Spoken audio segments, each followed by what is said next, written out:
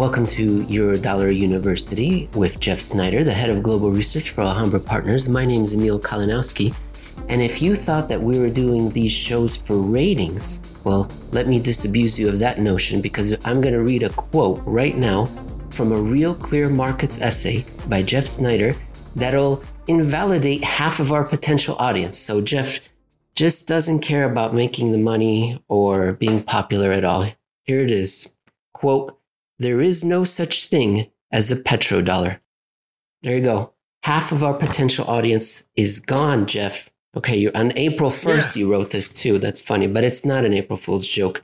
There are no petrodollars. Well, the petrodollar is. So maybe that was the part we're trying to highlight. The petrodollar. Okay, first, what are we told that it is? I liked your description. You described it when we talked about this last week. I think you had a really good description of it. And I thought that was really well done, which was that essentially popular conception, if you don't remember, popular conception is that we went from a gold-based commodity money system to an oil-based commodity money system. And it sounds like, August of 1971, Nixon, gold.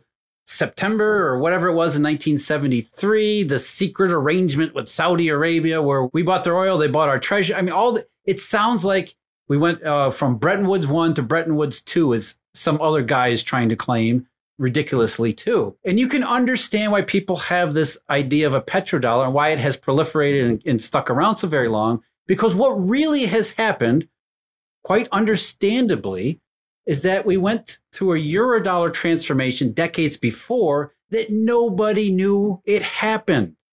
So when we went from closing the gold window to this we just had this overriding Eurodollar system that people only became aware of in 1973. So it looks like this new monetary order began in 1973, if only because nobody realized it had been in place for almost 2 decades before then. So the idea of a petrodollar, it makes sense. It's not true. It isn't actually a thing. It was a silent coup. We didn't know that it took place, that the Eurodollar system had taken over from the Bretton Woods system, because it took place in the shadows. What took place on the front pages of our financial media and newspapers? Bretton Woods, the petrodollar, the arrangement. Well, remember, too, it's the same as today, where what gets printed in the newspaper comes from those in position of authority at the Fed or at the Treasury Department. And as we're going to talk about here, as we talk about all the time, those in position of authority didn't know it was going on at the same time anyway. So the newspapers were not going to get any useful information from the Fed because the Fed didn't realize what was happening either. And even as they did start to realize there was this Eurodollar thing out there, they didn't really understand what was going on in it either. This should sound very familiar to anybody listening to our show today, too, because not much has changed on that account either. So again, you can understand. We get to the mid-1970s, people are seeing there's dollars outside the U.S. There's oil involved. There's treasuries. There's all of these things going on. It must have been radical transformation in 1970. That must have been the date this happened, when in fact it wasn't. The Eurodollar was already massive long before oil, and it was already almost 20 years old by then. It's unsettling that such a much greater, more radical transformation could take place with essentially, quote unquote, nobody noticing. And that's why we want to hold on to that idea that it was the petrodollar, because that was visible. The punchline, Jeff, is going to be that we went from the Bretton Woods gold system, then we did this petrodollar thing, and the punchline is that this huge new change, this unbelievable explosion of dollars that were now visible offshore in Saudi Arabia, Kuwait, everywhere else, was easily absorbed into the pre-existing shadow money system, the Eurodollar system. It just slotted right in like it was nothing. That's the thing. I mean, it was nothing. It was nothing. And the reason why is because the petrodollar was not a creation of dollars. It was a redistribution of them. I think I quoted from the BIS in the 1974-95. By the way, everything here is publicly available. There's no private, no secret letters, no conspiracy, none of that crap. This is all publicly available data that it's BIS, it's IMF, it's the Federal Reserve. all right there available for anybody who wants to see it. And so the BIS in 1974, 1975 said, look, this oil price shock, this OPEC embargo, all it did was redistribute dollars from oil importers to oil exporters. So the Eurodollar was doing a lot of business with the oil importers because they ended up being rich. The oil exporters were not at that time because oil prices were very low. And in fact, for a brief digression here, the whole reason we have LIBOR was because of Iran in the late 60s was out of money. And so this Eurodollar system invented LIBOR as a way for Iran to borrow in the Eurodollar market to finance large-scale energy projects. So the Eurodollar was doing a lot of business with oil importers. 1973, oil shock, it starts doing a lot of business with oil exporters and then redistributing back to oil importers in the form of credit. There was no radical change in the way the Eurodollar operated, except for redistributing who was in what role. Where oil exporters used to be the borrowers, suddenly they were depositors. And where oil importers used to be the depositors, suddenly they became the borrowers. And the Eurodollar was in the middle of it all the entire time. So to tell that story, we're going to go back in time before the petrodollar was created, supposedly, read some quotes from the BIS and meeting minutes of the Federal Reserve to give the audience a sense of what was happening in the Eurodollar system. Then we're going to talk about exactly what happened when as you just said, Jeff, all of a sudden this money appeared out of nowhere, but it was a redistribution. And then we'll wrap up. Okay, here we go. So let me read from your essay here. Many times during those early 60s discussions, raising the Eurodollar subject or euro currency as it was written, the FOMC blamed the country's, America's, balance of payments deficit as its sole source. I'm going to read a quote here. March 1962, memorandum of discussion, quote, everyone would agree, Vice Chairman Alfred Hayes thought, that the basic solution was in remedying the U.S. balance of payments. At such a time as it was demonstrated that the U.S. was doing that, the desire for gold would fade away. The holding of dollars had served to promote a degree of world liquidity that could never have been achieved if everyone held gold. What does all that mean? Tell us. That right there is that last sentence. You should read that again because that's everything. That is Triffin's paradox. That is the Eurodollar in its essence. The holding of dollars had served to promote a degree of world liquidity that could never have been achieved if everyone held gold. That's the Eurodollar. And so the problem here in 1962 is the Fed, which is only looking inside the United States, is wondering where the hell all of these dollars outside the United States are coming from. They don't know. And so they figure, well, it's got to be this merchandise deficit that we keep, the balance of payment problem. We're exporting dollars outside the U.S. That must be where this is all coming from. Well, that just wasn't true. That was their primitive worldview, unable to cope with this Eurodollar evolution, which was the reason for this evolution was that sentence right there. Triffin's paradox distilled into a single sentence, which was that the Bretton Woods gold exchange mechanism could not supply the money the globalizing, prosperous world needed. Rebuilding. That, it could never happen. So the Eurodollar invented a way to solve Triffin's paradox, and it did it by this conspiracy of silence, or under this conspiracy of silence, where this bank ledger money that wasn't really dollars, it was just dollar denominated. There's no physical Federal Reserve notes. There's no gold here. So essentially, this bank-centered ledgered money had begun solving Triffin's paradox even before there was a paradox and long before officials got to realize it. Because as the Fed realized, this offshore flood of dollar liquidity was doing something that the world actually needed it to do. And we were rebuilding after the Second World War. We had a baby boom. The economy, the global economy was booming, roaring. The future was so bright, Jeff. And as you know, as a student of globalization and waves of globalization, it wasn't everybody was growing, but we were all growing together. We were getting close, more interconnected, more trade, more financial flows. And that's really the Eurodollar secret, was the ability to flexibly intermediate between all of these various needs as they were needed. And so here we have in 1962, the Fed actually recognizing we don't know where all these dollars are coming from, but they're really doing us a favor here. And the globalization doesn't come first, Jeff. It comes second. The first thing you need is money, liquidity, credit, collateral. But it was supposed to be tied to gold.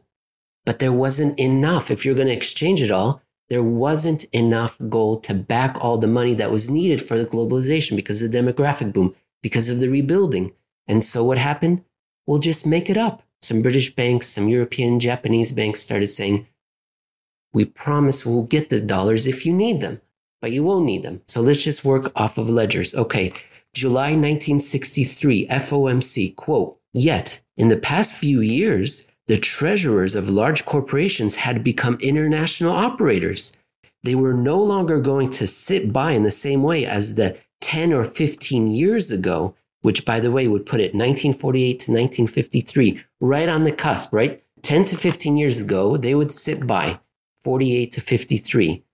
But then starting in the mid-50s, they said, no, we need to make investments, expand. We need money. Where are we going to get it from? The development of the Eurodollar market to its present magnitude had been a reflection of these activities. Again, the private banks go first, then corporations start to get in the Eurodollar, and then years later, the Fed and the BIS and all these others come around and say, hey, there's something going on out there.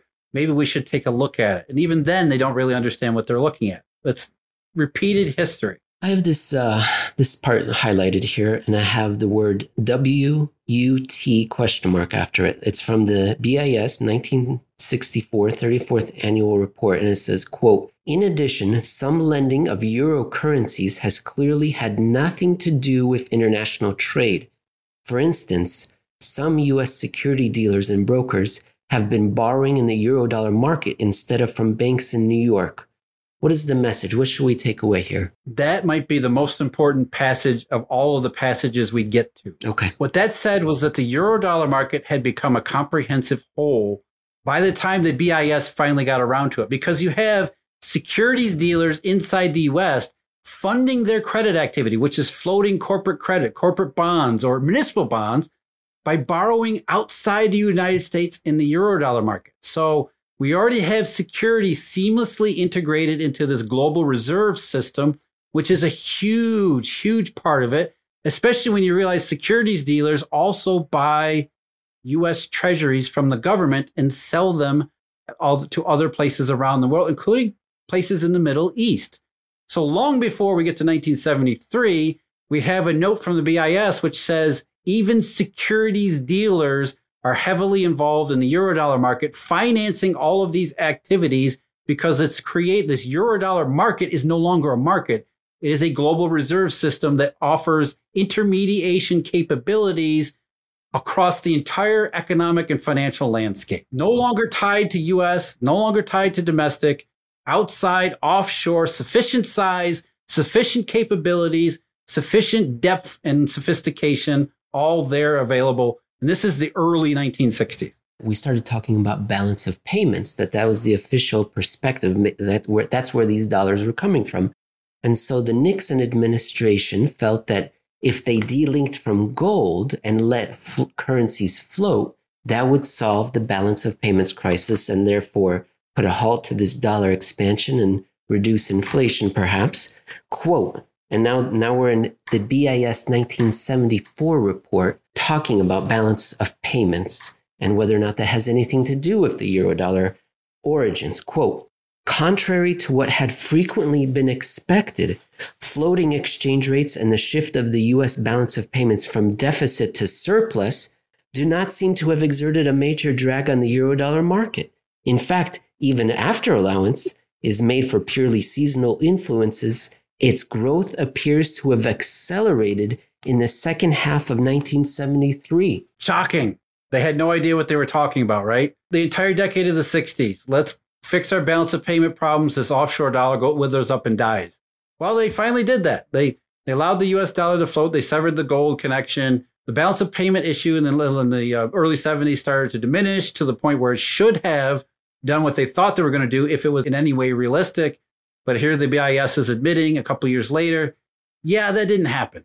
It wasn't a balance of payment issue. This Eurodollar system, this Eurodollar market, as they called it, seems to be unimpeded by anything that the U.S. government or U.S. authorities do in one direction or another. And let's not forget, throughout the 1960s, it's not included in the essay here, but throughout the 1960s, the U.S. government tried several times capital controls to stifle the Eurodollar market, and obviously that had no effect either, which reinforces the other major theme here: private bank money, not government money. This is not a government system. So it isn't up to President Nixon to decide what the global reserve currency is going to be, because the Eurodollar system had already done it. Nixon was only acting in reflection of what had happened 2 decades or almost 2 decades beforehand.